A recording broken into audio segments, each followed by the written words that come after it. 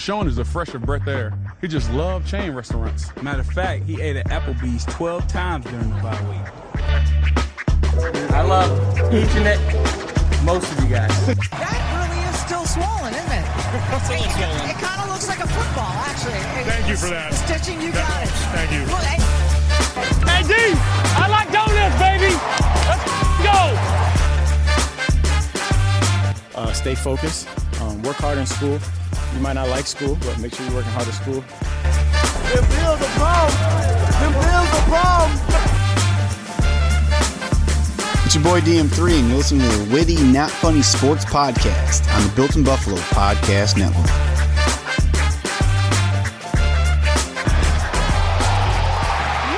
Witty Nation, welcome everyone to a mini Witty episode of the Witty Not Funny Sports Podcast, the number one self-rated Buffalo sports podcast covering the Bills, Sabres, entertainment, and everything between, and is always part of the Built in Buffalo Podcast Network.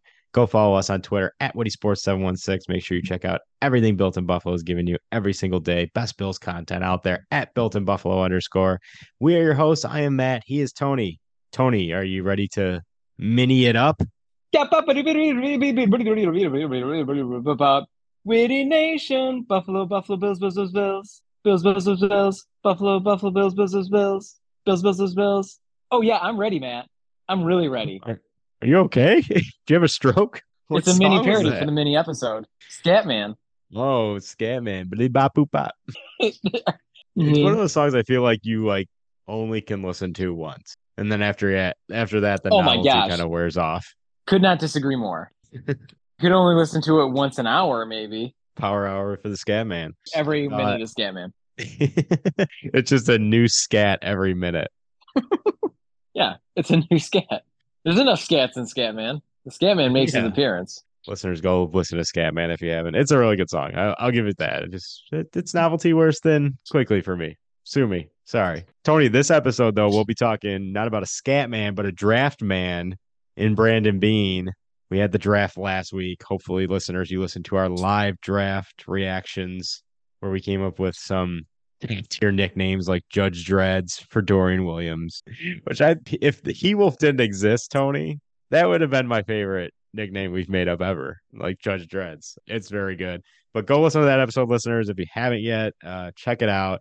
We went a little long last week, more than we typically do. So this week, we're a little burnt out. So we figured we'll just do a mini episode for you. And because we're still in that draft mode, we thought for this episode, we just keep it simple, straightforward.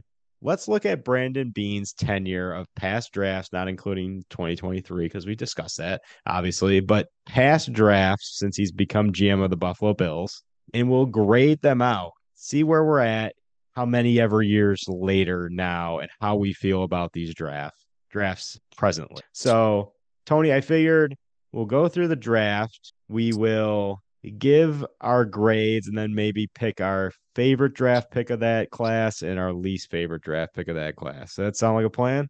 Sounds good. Like you have a choice. You're on this podcast. I got nowhere else to go. I got nothing else to do.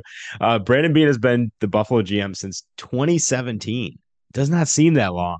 Now, this is where it gets controversial. So are we counting the 2017 draft in the sense that on draft night was a Carolina Panther? However, on a level of conspiracy, we believe that the draft he was collaborating in on the Bills draft via text with Sean McDermott.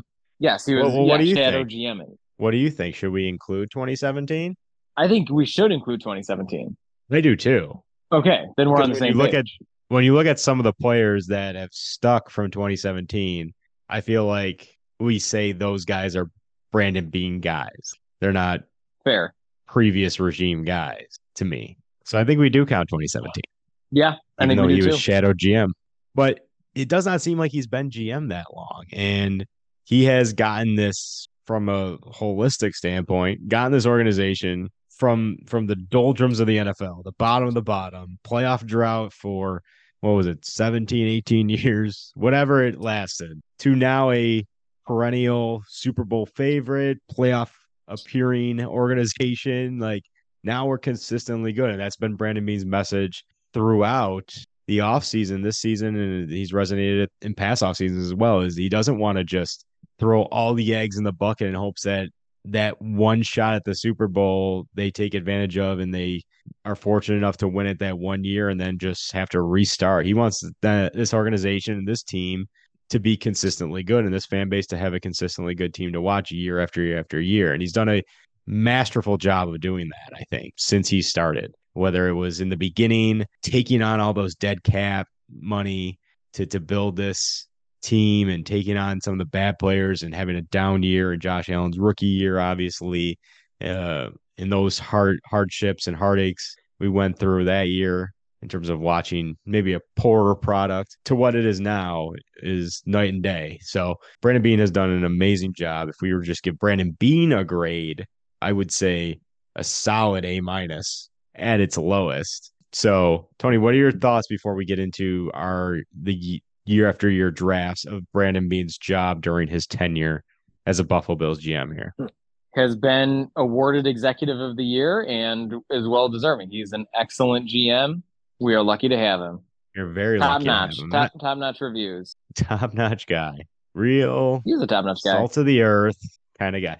Speaking of like non-football related things, like Brandon Beane does really just seem like a down to earth guy. Like he's in the Bills Christmas videos dressing up like he's in the movie Christmas Vacation, and whenever we see like contract extensions and signings, and just seems like the players interact with him as if he's not a GM and he's just a guy, a friend, and an everyday normal like you and I.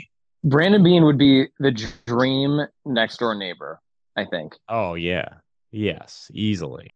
He would be a guy. He'd be the neighbor who would cut your lawn for you when you're away. If you needed him to. You know, it's not just his sidewalk that's getting snowblown. Not on his watch. No, not on his watch. That's right. Not on his watch at all. He is supportive, but understanding of himself. Yes, absolutely. That's a great way to put it. So he's done a wonderful job of getting this organization to be, like I said, perennial contender year after year, to have a chance to win the Super Bowl. And a lot of that has to do with how he has drafted, building this roster through the draft, as we'll go through here. So, Tony, let's start off with 2017. Shadow GM year. Here is the draft class of 2017. Round 1, Tre'Davious White. Round 2, Zay Jones. Also round 2, Deion Dawkins. And then no picks till round 5, where he picked a little-known linebacker named Matt Milano. Followed up in round 5 with the second pick in round 5, and Nathan Peterman, all-time great. And finally, 6th-round pick Tanner Vallejo. Tony, looking at that draft class 6 years later now, what grade would you give the 2017 Buffalo Bills draft class? See, this is tough because I don't know what the criteria is. We're both operating on our own criteria of what is a B plus, what is an A. Right. I am between B plus and A minus. I think this is a very good draft. I look at this draft as highly successful. I mean, you got 6 picks and they're all still in the league. So even that is remarkable, really, as far as drafting goes. There's no XFLers happening here.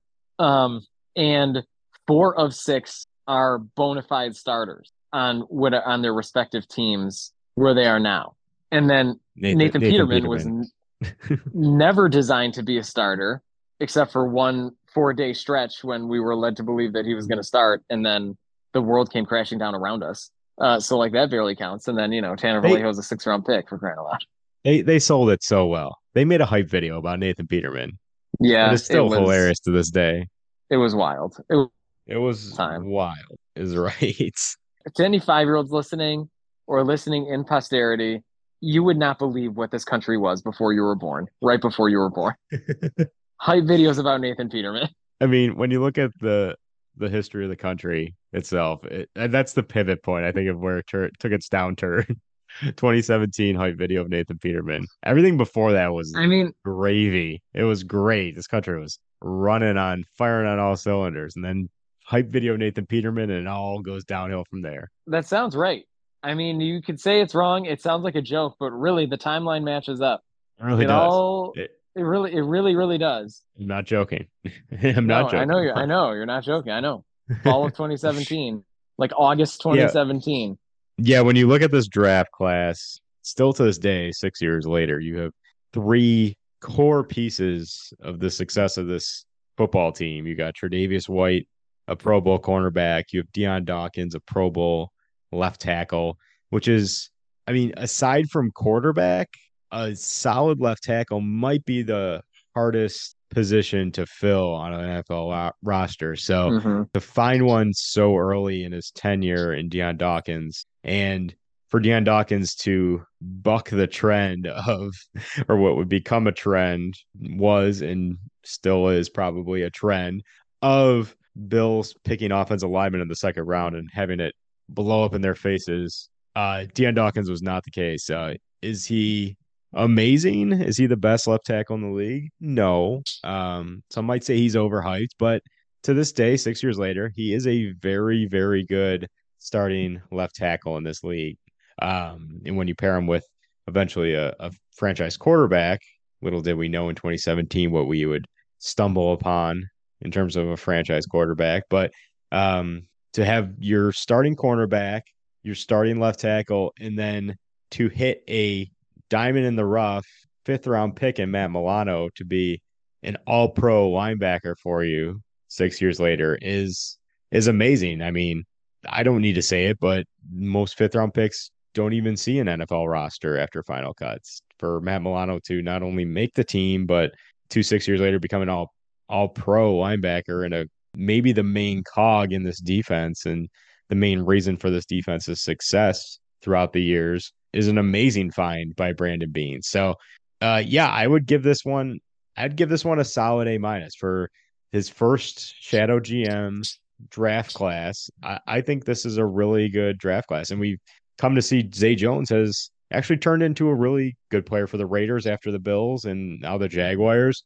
And I quite frankly always liked Zay. Like, I never had a problem with Zay. I didn't think he was bad at all. Yeah, did he have some drops and impromptu moments or crucial moments? Yes, but he was really good, and he could easily be a fourth receiver on this team to this day, and I'd be super pumped about it because I think he's a solid player. So like you said, all these players are still in the league. Even Nathan Peterman, somehow he's a cat who has 9 lives, and he's on life 6 right now, I think.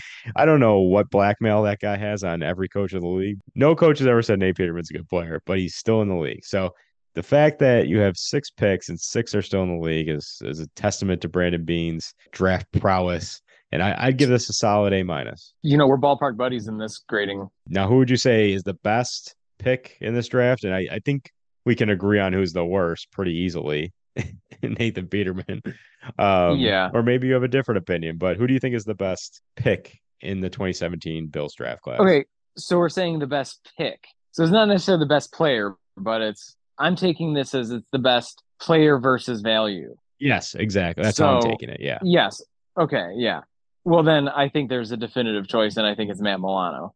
Yes, I agree. Matt Milano has been incredible, still is incredible. And again, to find him in the 5th round has been that diamond in the rough. Tom Brady in the 7th round, every team is looking for to find that late round Pro Bowl, all pro caliber player that has slipped down other teams' draft boards and you stumble upon and you get something there. And Matt Milano is that guy for us. So Matt Milano definitely, I think the best pick in this draft, and Nate Peterman, obviously the worst. So good start to the shadow GM reign of Brandon Beane. In the following year, he'll become real GM. And this is the year they made the playoffs with Tyrod leading them and Nate Peterman leading them for one game against the Chargers in glorious fashion. But for this team in Beane and McDermott's first year to make the playoffs, break the drought, and have these new core guys for Tre'Davious White, Matt Milano, Deion Dawkins, just have that taste of playoffs and what it takes to get there and what it takes to be successful. I think that played a big impact on the continued success of the team, to have that success early and to see what could become of this team and this roster construction and put the faith in the GM and the coaching staff. I think getting to the playoffs that first year was huge. So any other thoughts about the 2017 draft before we move on to 2018, Tony. No, I never considered that point about having made the playoffs that year and setting the mindset precedent for those players of like, you're in a championship spot, you're on a championship team, so let's be champions. I love it. That's probably a factor for them.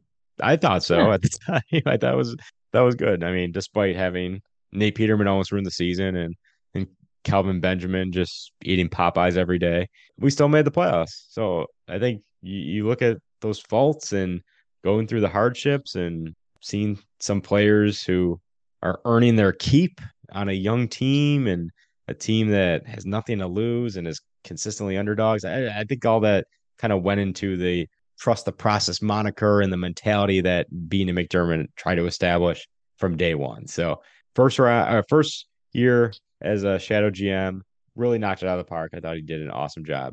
Moving on to 2018, of course, this is the year that everything changed for this organization with their first pick in the first round, Joshua Patrick Allen from Wyoming, the face of the franchise, J17, the chosen one, he who remains, whatever you want to nickname him.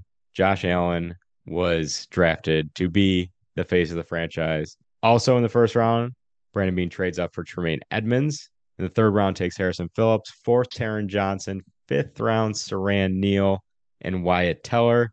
Sixth round, Ray McLeod. And seventh round, Austin Prohl. Tony, what is your grade for the 2018 Bills draft class? I'm gonna round it up to an A. Yeah, I say agree. Rounding it up because I'm like, it's not an A-, but it's not perfect. And like to me, an A is perfection, but it's not an A-. So I'm gonna have to feel like it's like an A, plus minus. Is it an A plus? It's like somewhere between. So perfection. A plus. You not give out any A pluses to your students? No. What is it? A plus is not a grade in academia. A is 4.0. A plus. Man. Those kids in your class just begging for the plus. We're gonna do letter grades. Never going to get it. All right, an A. It's an A. It's a 4.0. It's a 4.0.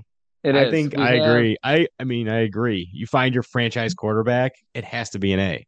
No matter who else gets drafted in this draft class, you found not even close the to most my important logic. position. No? What is your logic? No. So, well, I mean, if you're drafting a quarterback in the top 10 or even in the first round, you're betting on them to be your franchise quarterback. Like that's the definition of hit or miss in that. It's just that there's a lot more at stake about it. But you look at like if it's hit or miss, then you do it. So we hit on Josh Allen, obviously. But if I'm looking at this draft holistically, Tremaine Edmonds, controversial figure in Buffalo, but seen in the holistic of the league, I think that we've found and discovered, especially this offseason, that he is highly respected as a middle linebacker and as a football player.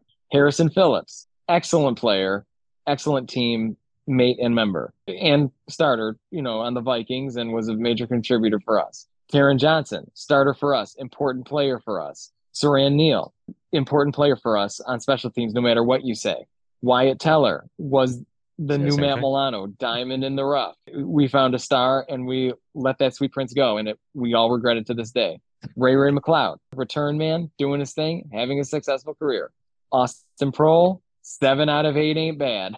Yeah, Austin Prohl, XFL player, I guess. Is he? This is claim to fame.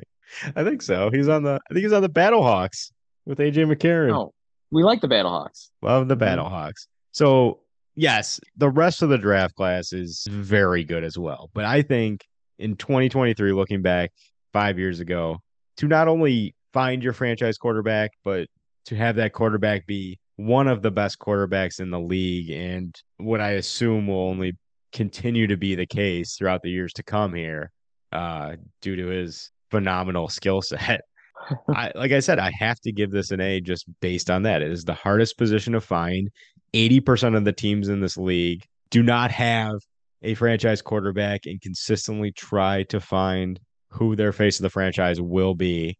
So for us to have not only Josh, who's an amazing player, but is really the personification of Buffalo. Like you got to think too, that draft class had, was it 5 quarterbacks taken in the first round? It was so hyped up as like, it was hyped up as like, this is the next 1983. Like everyone's a stud. Yes. It's going to be crazy. Mayfield, Darnold, Rosen, Allen, Jackson, all go in the first round. Mm-hmm. and for us to find the best one out of the bunch, or for him to fall to us, I should say. Very Right. serendipitous. As the third quarterback taken. Right. Very serendipitous, very lucky, however you want to put it. But not only is it lucky for us to have him as a player, but lucky for us to have him as a person, because Josh Allen is the perfect quarterback for this city.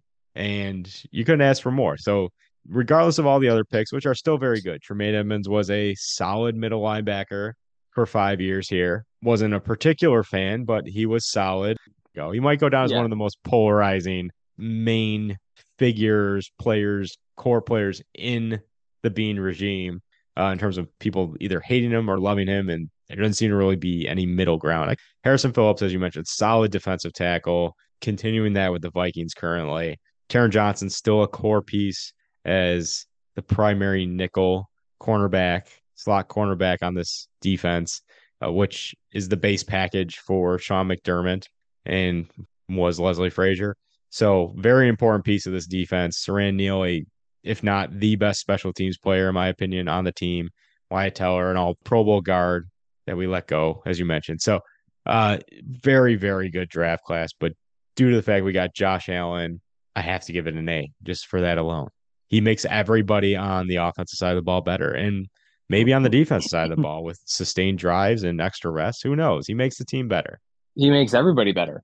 I'm a better person because of Josh Allen. You are better because of Josh Allen.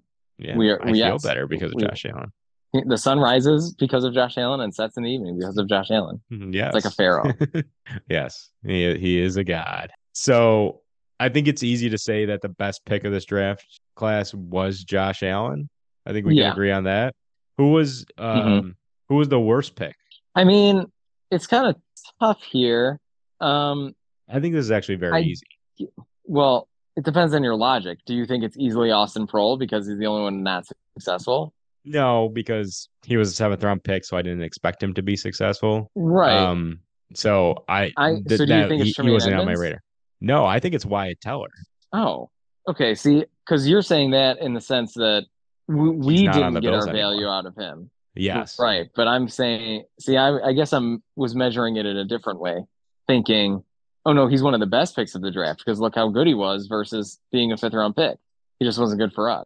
But he was good for us. They just didn't know how good he would be or great he would be, I guess. Yeah, I guess. So due to that, I think that's the worst pick in the draft because they just didn't see his potential. And we've run into this a couple times in the Beane regime. Most recently with Isaiah Hodgins, just a very good player who they just never gave a chance to and couldn't see his potential. And he goes to the Giants on waivers and really helps get that team into the playoffs with his performance at the end of the year. So, and I guess that's the catch-22 with Beane and McDermott and how they play these rookies is typically they slow play these rookies unless it's in the first 2 years, the roster is still building. And so some players are put in right away because they just don't have a guy at that position or a guy worthy of starting at that position. So a guy like Tre'Davious White plays right away. Deion Dawkins starts right away. But as we go through the years here, we'll see like they slow play these rookies. Even Josh Allen wasn't scheduled to start his rookie year. Yeah, it was Nate Peterman's job, and he lost it in about 2.5 minutes.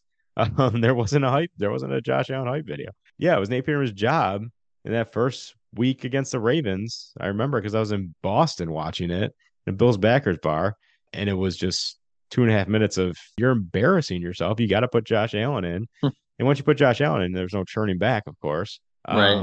But we've seen this. They typically slow play their rookies, and it's a catch-22 because sometimes they don't even see the value or how good these guys can be, and they end up losing them. In this draft class alone, Ray Ray's another good example. I mean, he's turned into a pretty solid player. I mean, is he a game breaker? But no, he was also a 6th round pick, so you didn't really expect anything out of him. But he is a very good return guy and a solid 5th, 6th receiver. So what more can you ask out of a 6th round pick, I guess? So, but he just didn't get his shot in Buffalo and didn't get a chance to see the field a lot, and we lost him coincidentally. So I mean that we'll see that throughout the years here.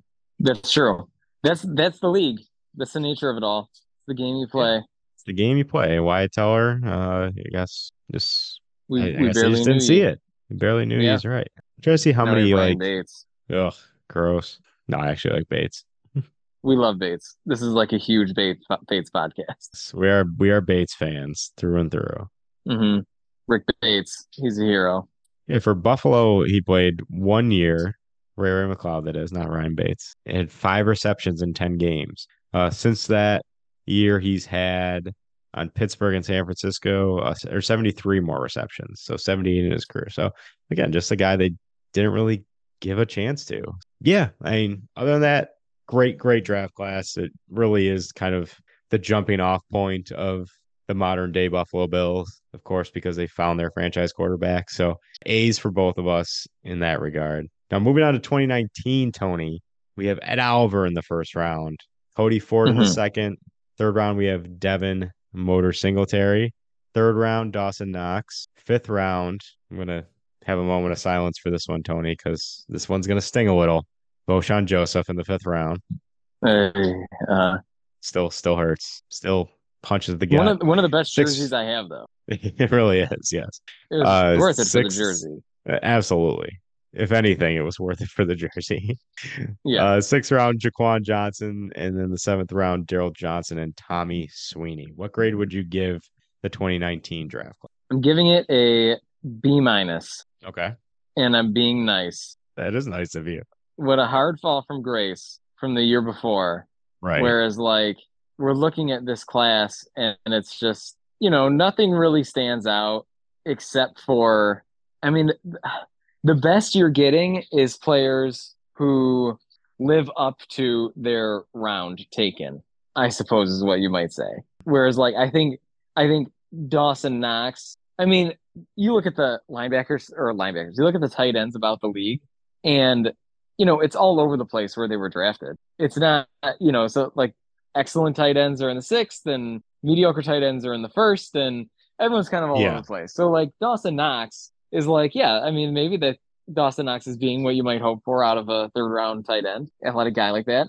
It's pretty good. But then there's some straight up busts. And then there's some straight up players who are like, yeah, they're decent, but a lot of these players don't really quite match their value. So I'm giving it a B- because it's what a draft sometimes is, or what draft picks sometimes are. I don't know. It's not in the C's. Like, it's not terrible. It's not like we drafted 8 Nathan Petermans. So it's a B-. Yeah. I'll be a little harsher. I'll go a solid C. Oh my gosh. Okay.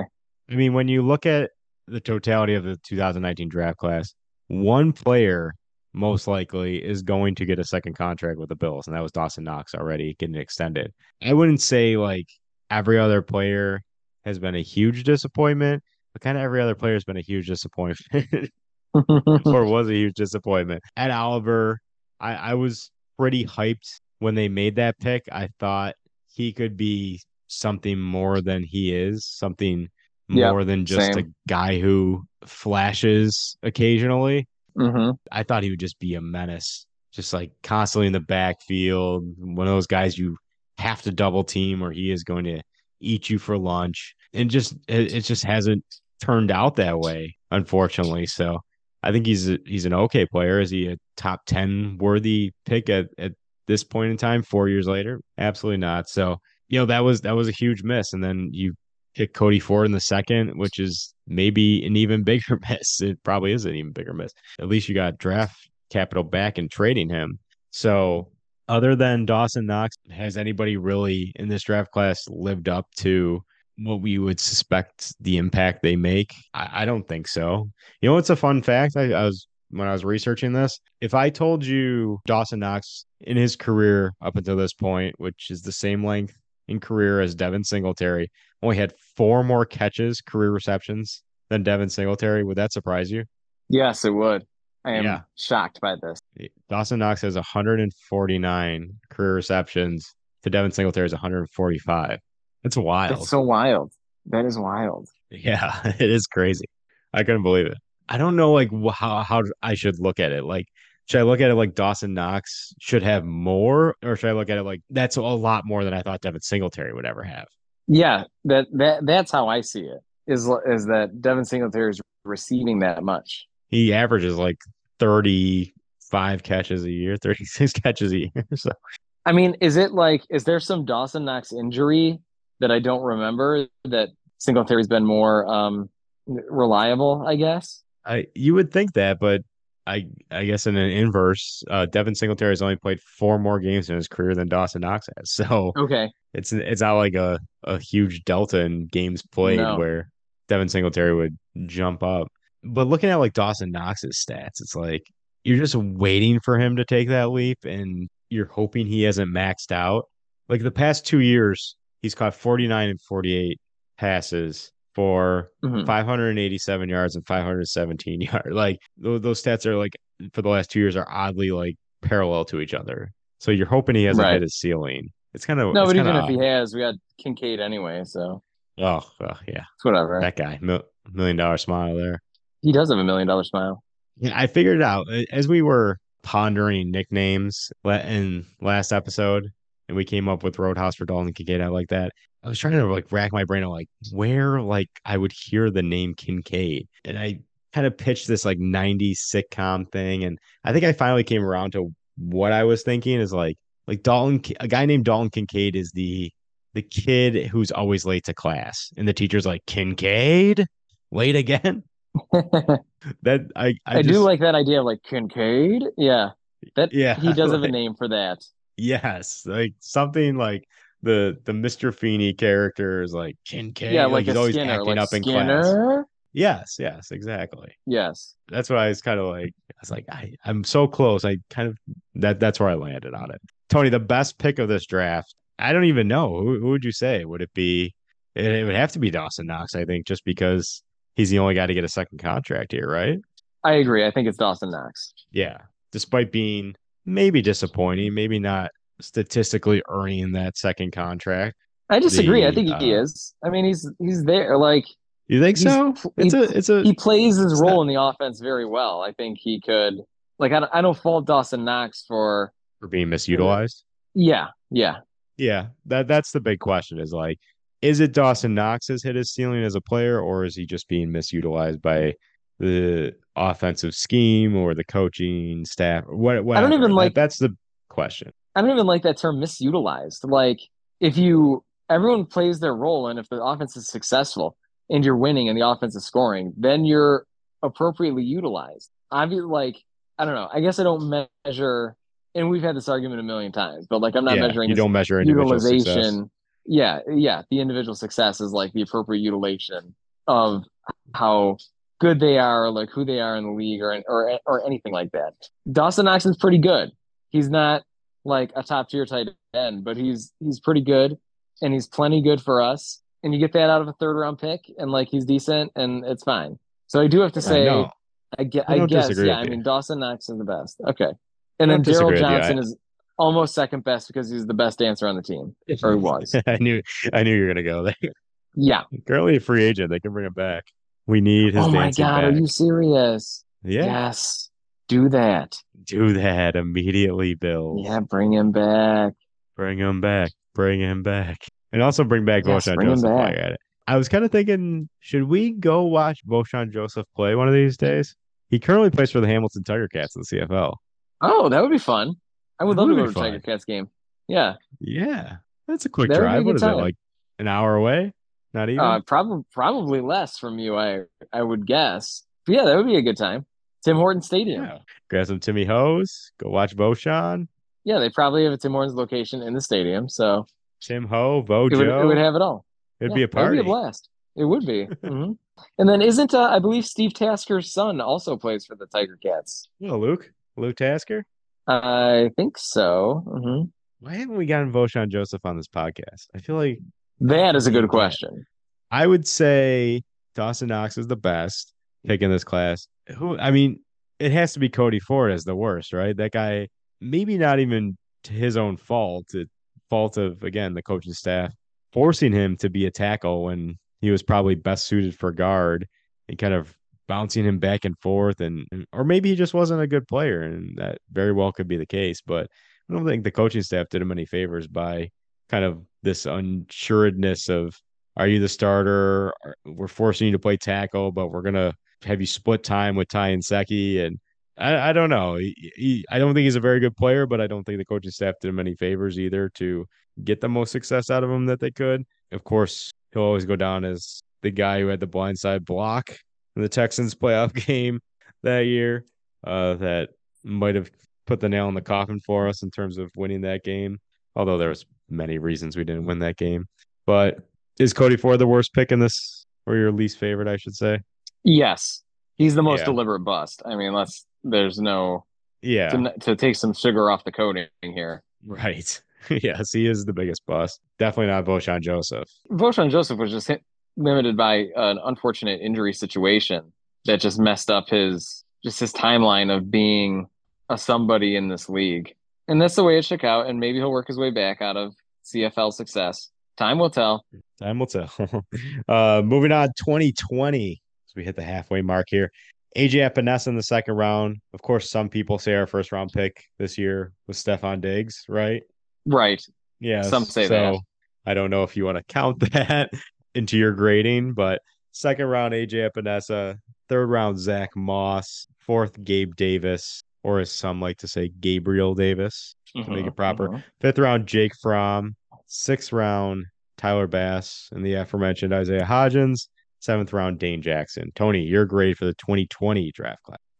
I'm gonna give it a B plus. Oh, okay. Some hits, some diamonds in the rough, some hits, some misses. Yep. But overall, I mean, if you were to maybe, I don't know, like if you were to scramble the order, it's almost like Tyler Bass being the second round pick. Yeah, in some ways, I want to be like, if I reverse the order, we'd be like, all right, not bad. In the like right. Dane is important, has proven himself as pretty all right. Certainly no Tre'Davious White, but like he's Dane is capable and good. Solid. And if he was to leave, I think that another team would sign him thinking that he would be their starter or compete to be their starter. Isaiah Hodgins, we know, is talented and has his abilities, and they've been on display. Although I think that's kind of like a Robert Foster situation. Tyler Bass, fantastic. Jake Fromm, not so much. Also, piece of shit. Also, Zach Wilson probably Gabe Davis dated his mom. Right. Gabe Davis is good. Down year, but I'm not ready to write him off as like incapable of anything. I'm just thinking, kind of a down year. But I've also seen him do like amazing things. And I've seen him be a star in this league, and I've seen him be interviewed by a lot of national outlets as though he's a star in this league. Zach Moss, I don't know. I don't really care about running backs, especially power running backs. And AJ Epinesa, contributor, but is not on a trajectory to reach his full potential. AJ Epinesa is kind of someone I maybe wish we gave the Wyatt Teller treatment to, because it's possible that if he was on another team and had to change the scenery, he would have ended up being like a lot more successful than he's being. But B plus, I think only one bust. So 6 out of 7 is not bad. And that player being Jake Fromm, that was kind of a risk reward pick anyway. So right. Pretty decent. B plus. Yeah. The only thing when looking back at this draft and you see some of the players taken after AJ Epinesa. Yeah. Well, a guy I know we can play the what if game all day, but there's one like guy in the second round that just sticks out like a sore thumb, and that's Jeremy Chin. Because throughout that whole offseason, all we talked about was the big nickel. Kyle Duggar, Jeremy Chin being those two mainstay guys. And Jeremy Chin's turned out to be a very good player for the Panthers. So a guy like Jeremy Chin just seemed to be the perfect fit for the Bills at that moment in time. They didn't need a pass rusher, but like it bothered me throughout Beane's regime of them kind of siloing themselves in terms of types of players they like at positions. So for example, at defensive end, it seemed like they always picked a guy who was less bendy, less speed, less twitchy, and more technique, strength, length, qualities like that. And it didn't seem to work out as well as they hoped for. Like another guy taken after AJ Epinesa was Josh Usay, who went to the Patriots, who I think had like 14 sacks or something this past year.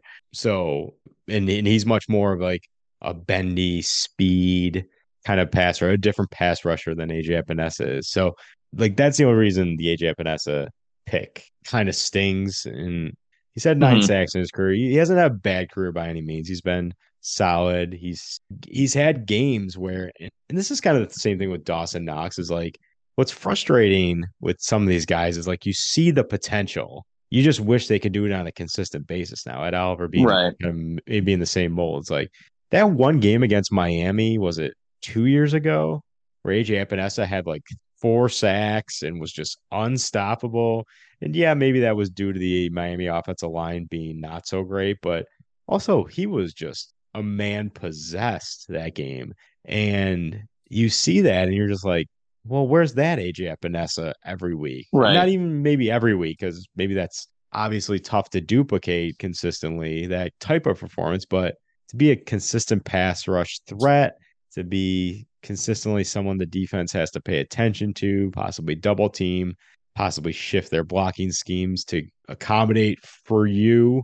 Like that's the AJ Epinesa I want every week. You don't have to get 4 sacks every week. You don't have to fill the stat sheet, but be a presence out there every week. And sometimes a majority of the time that is, he just disappears. So I think for your first pick of this draft, quite disappointing 3 years later here. But you're right. They hit on, and this is Brandon Beane's really his claim to fame, is hitting on these late round picks. He's always been very good at finding, if not really good starters for some reason in the late rounds. I don't know how. Really good depth players at the very least. He's found in these later rounds, and this draft was no different. Finding a starting kicker who they just signed to an extension, finding Dane Jackson, as you mentioned, who's a very solid cornerback in the 7th round.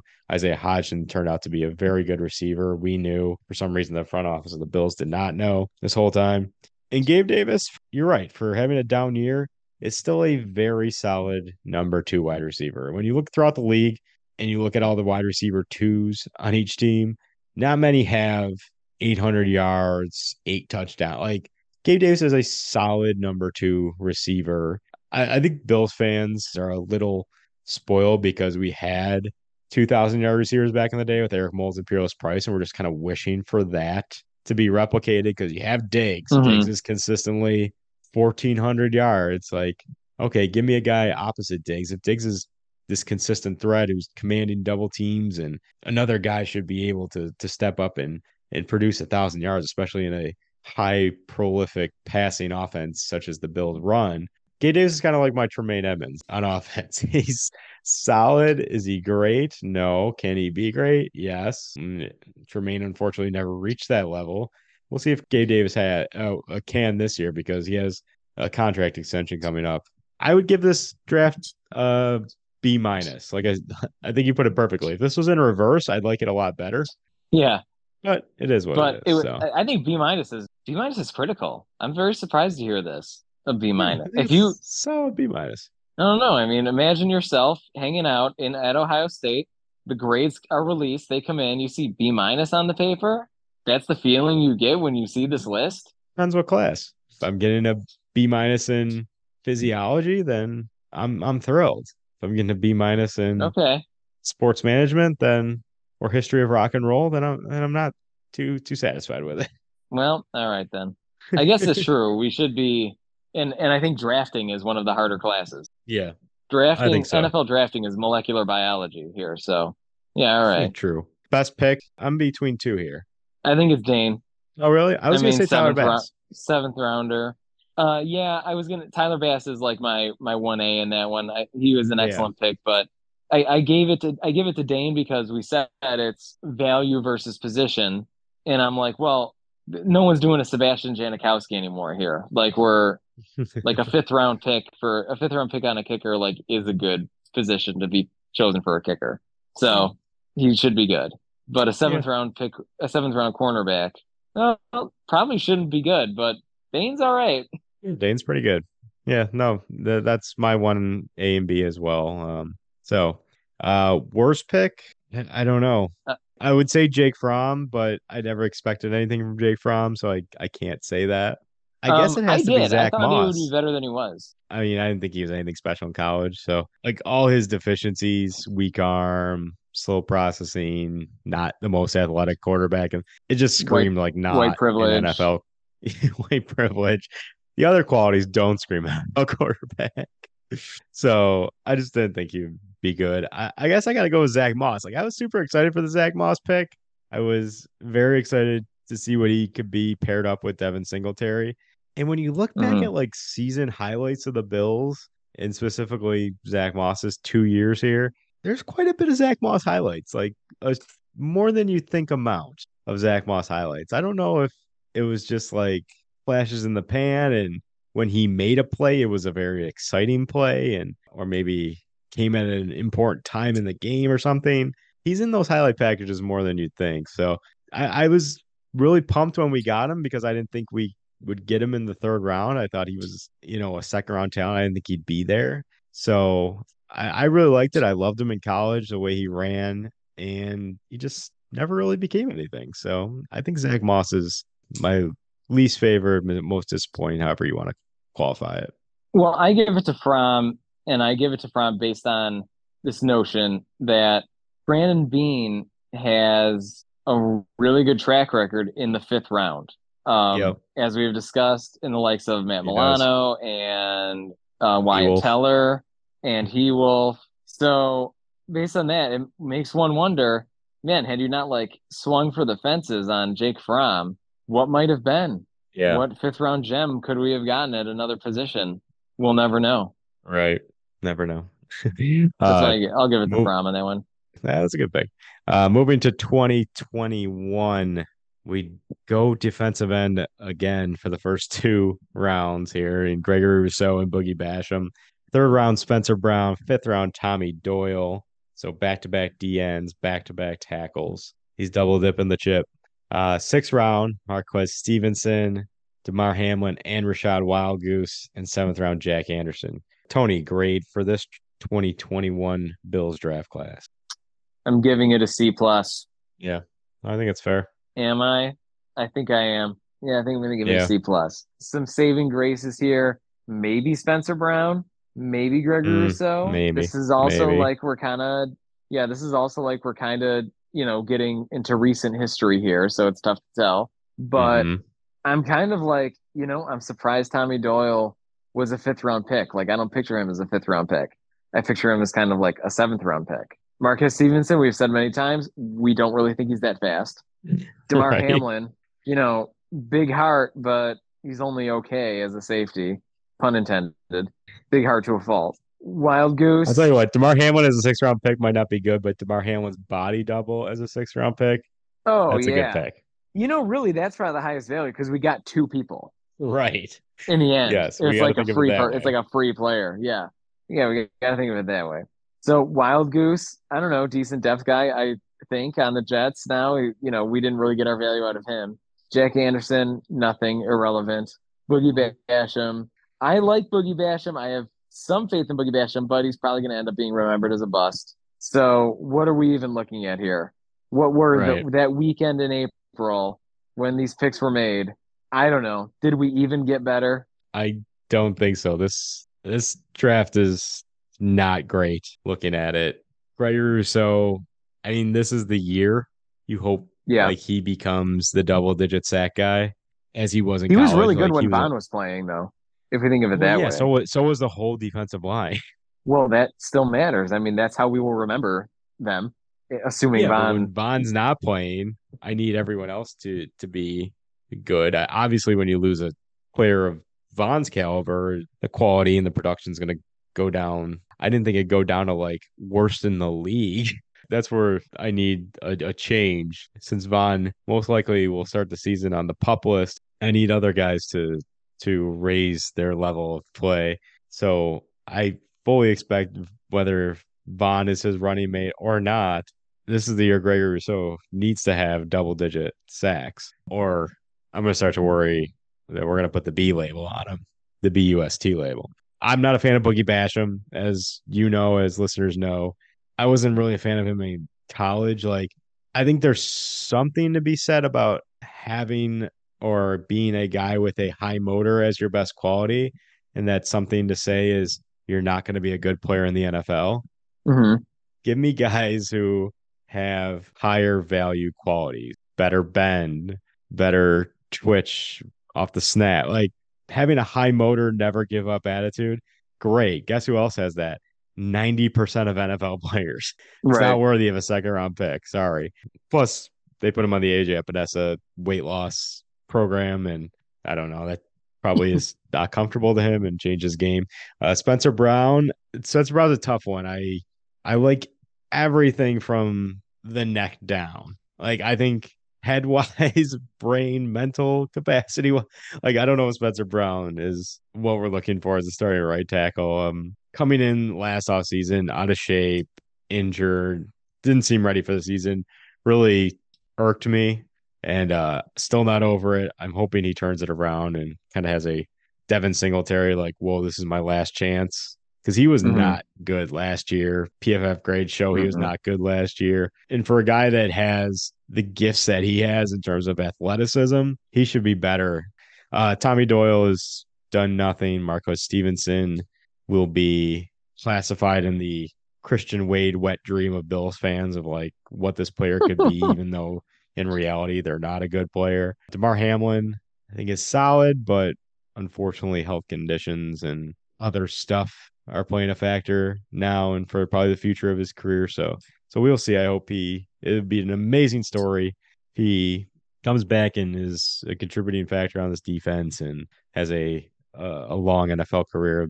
It'd be amazing, but he definitely has his faults when he was playing. His coverage ability is not very good.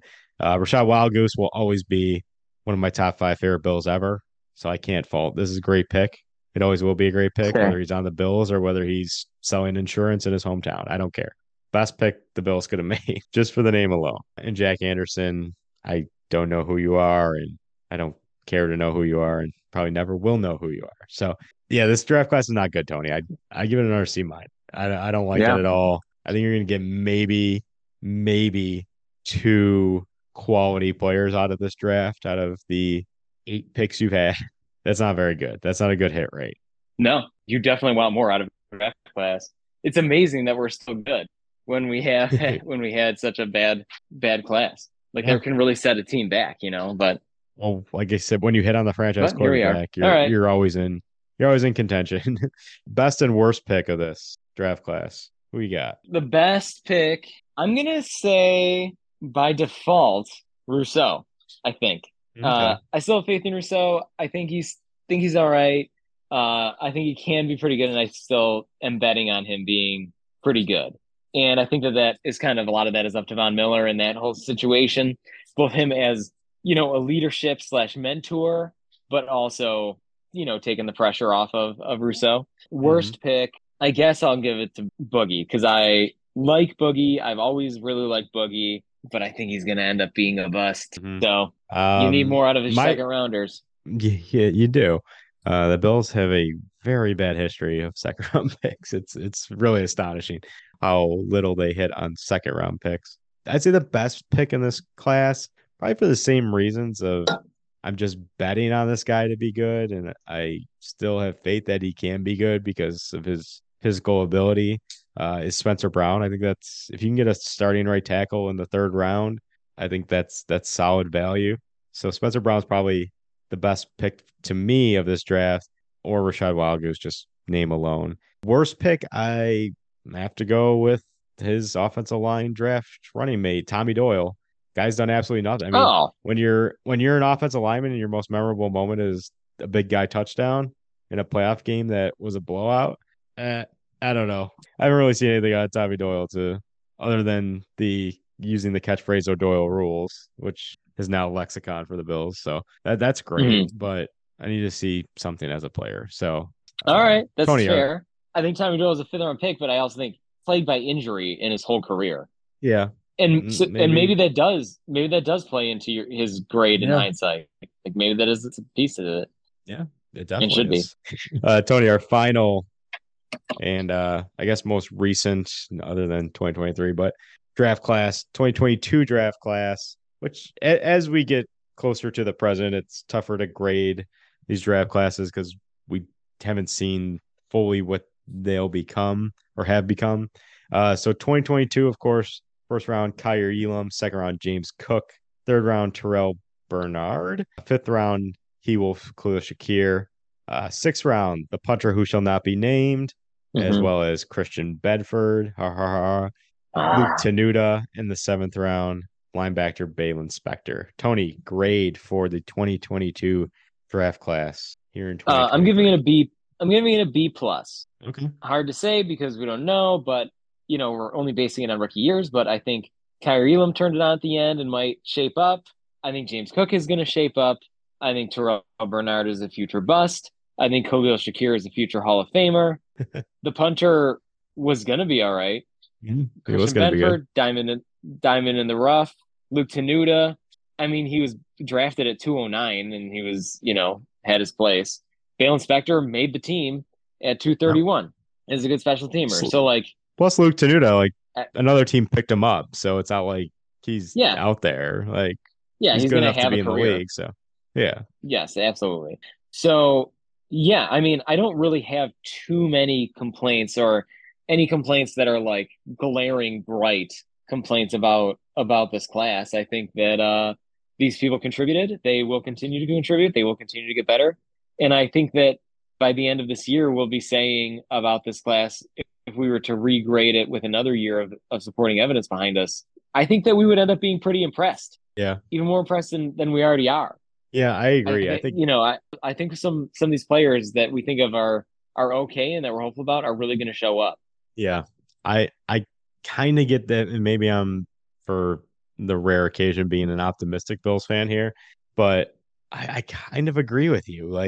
When you look back at all the draft classes of Brandon Beane's regime here and look at their year two, from year one to year two, and you look back at it as a fan, this is the draft class I feel like has the most potential to make a huge leap from year one to year two. And maybe that's due to the fact that not a lot of them played last year or played truly significant minutes, and now they will be. But there just seems to be a lot of potential there. When these guys did play, minus Terrell Bernard, who actually didn't play, but when these guys who did play played, you saw that potential come through pretty clearly. So I expect a lot of these guys, James Cook, Kyrie Elam, He-Wolf, even a guy like Balin Spector, who I think in the preseason, he flashed a little. And if he could put in a good offseason workout and schematically learn the defensive playbook, and he's got tools to be someone. So I'm kind of excited to see what this draft class does this year. And maybe it's just me being naive in the fact that we didn't see a lot of them last year, and there's only one way to go from there, and it's up. Or maybe I just think they're good players who can make an impact on this team in a significant role. So I'm excited to see what we have. I also give this draft class, just probably based on pure potential alone, a B plus as well. I think that's a very fair grade. Yeah. I'm excited to see what James Cook ends up being like when it's his show, with a good support system in that room of some vets who have been successful in their own ways. I'm excited to see what James Cook is doing. And I'm excited to see what Dalvin Cook is going to do too after we trade for him and have the two brothers on the team. And then we trade for Stephon Diggs' brother. Yeah. Oh, I would love that. We'll just get a team of brothers. It's a real band of brothers here in Buffalo, the Buffalo Band of Brothers. The Buffalo Brothers. Buy a t-shirt in the t-shirt store. The Buffalo Brothers. What are your thoughts on Kyrie Elam? Do you think it's guaranteed he's the starter opposite Trey White this year? And he will remain the starter? I'll say no. No and no? I don't think that's a guarantee. I think that the only factor is, Kyrie Elam could end up having a bad camp. Christian Benford maybe is really good at training camp and ends up having a good camp. And then all of a sudden what you have here is another big opportunity for Benford to unseat Elam. But I think that's not going to happen. I mean, I don't think it's a guarantee, but my prediction would be Elam will continue on with the progress that he made last year, and things will pan out as we predicted, that Elam will be continuing on towards his higher ceiling than Benford. If Benford beats out Elam, hypothetically, what does that mean for Kyrie Elam? Do you think they trade him at that point? No, I don't think you trade him. Well, I don't know. I think it really depends on the situation. Is this a situation where he's being a healthy scratch, or is he just a good depth piece and we have two good second-year cornerbacks? if we have two good second-year cornerbacks and Benford is just better, then I don't think we trade him. But if Elam's getting like healthy scratched over here, then yeah, you should trade him. Or do you, I guess, maybe move on from Tre'Davious White? Possibly, I don't know. No, that's Because like silly. after this year, his dead cap hit is not really that significant. It's like $6 million. Well, we're not doing that, so it's a moot point. I just think if Elam doesn't beat out Benford this year, like he'll never beat out Benford. It's 2 years in a row now. That's kind of what I think too. Yeah. So is there really any point of keeping him on the team? I mean, it's huge egg on your face if you trade him after the second year, but it's like he's going to keep him out of spite or, out of pride, out of pride for your own ego. Like, I don't know. It'll be interesting to see how that plays out this offseason. That's one of the things I'll be looking at closely is the progress of Kaiir Elam, if he is the shoe-in for the starting cornerback position out opposite Trey White, or if Bedford beats him out this year. Again, could be an interesting little camp story there. I mean, in those situations, I still want to go with the mentality of like, we have to give ourselves the best chance to win the Super Bowl while the window is somewhat open. So load up your depth, like spoil yourself so that you give yourself the best chance to do that, So keep them both. That's a good point. Tony, what do you say we wrap it up though? I would love to. Thank you to our sponsor, as always, Traveling Growler, www.travelinggrowler.com. Quality koozies start at just $5. Shop local, support local, travelinggrowler.com. Podcast store, teespring.com. Search Witty Not Funny. Go on the old Googly. Search Witty Not Funny, all one word. Teespring, Te-Spring.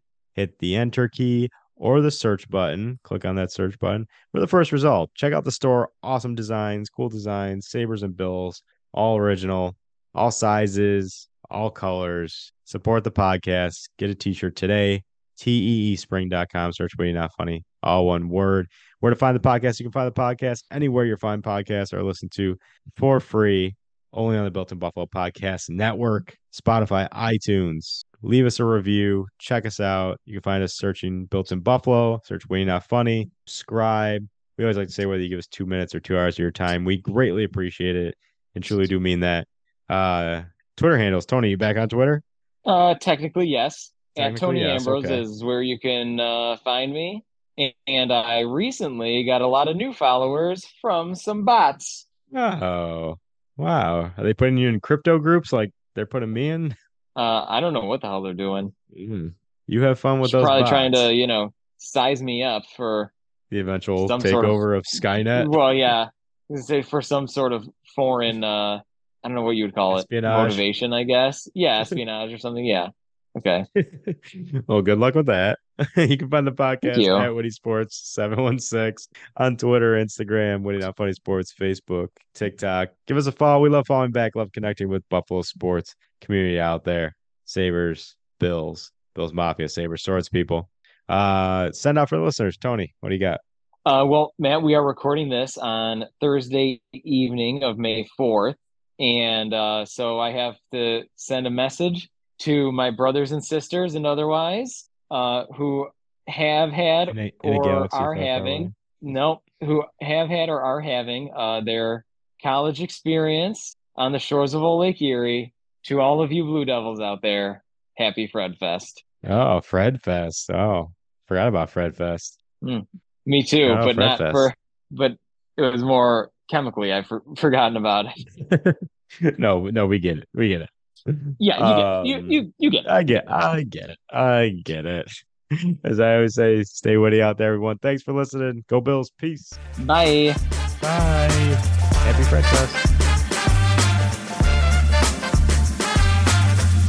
Marshawn is a fresher breath air. He just loved chain restaurants. Matter of fact, he ate at Applebee's 12 times during the bye week. I love each and most of you guys. That really is still swollen, isn't it? It kind of looks like a football, actually. Thank you for that. The stitching, you got it. Thank you. Look, Hey, D, I like donuts, baby. Let's go. Stay focused.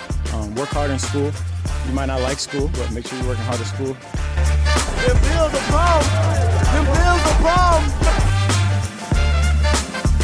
It's your boy DM3, and you're listening to the Witty, Not Funny Sports Podcast on the Built in Buffalo Podcast Network.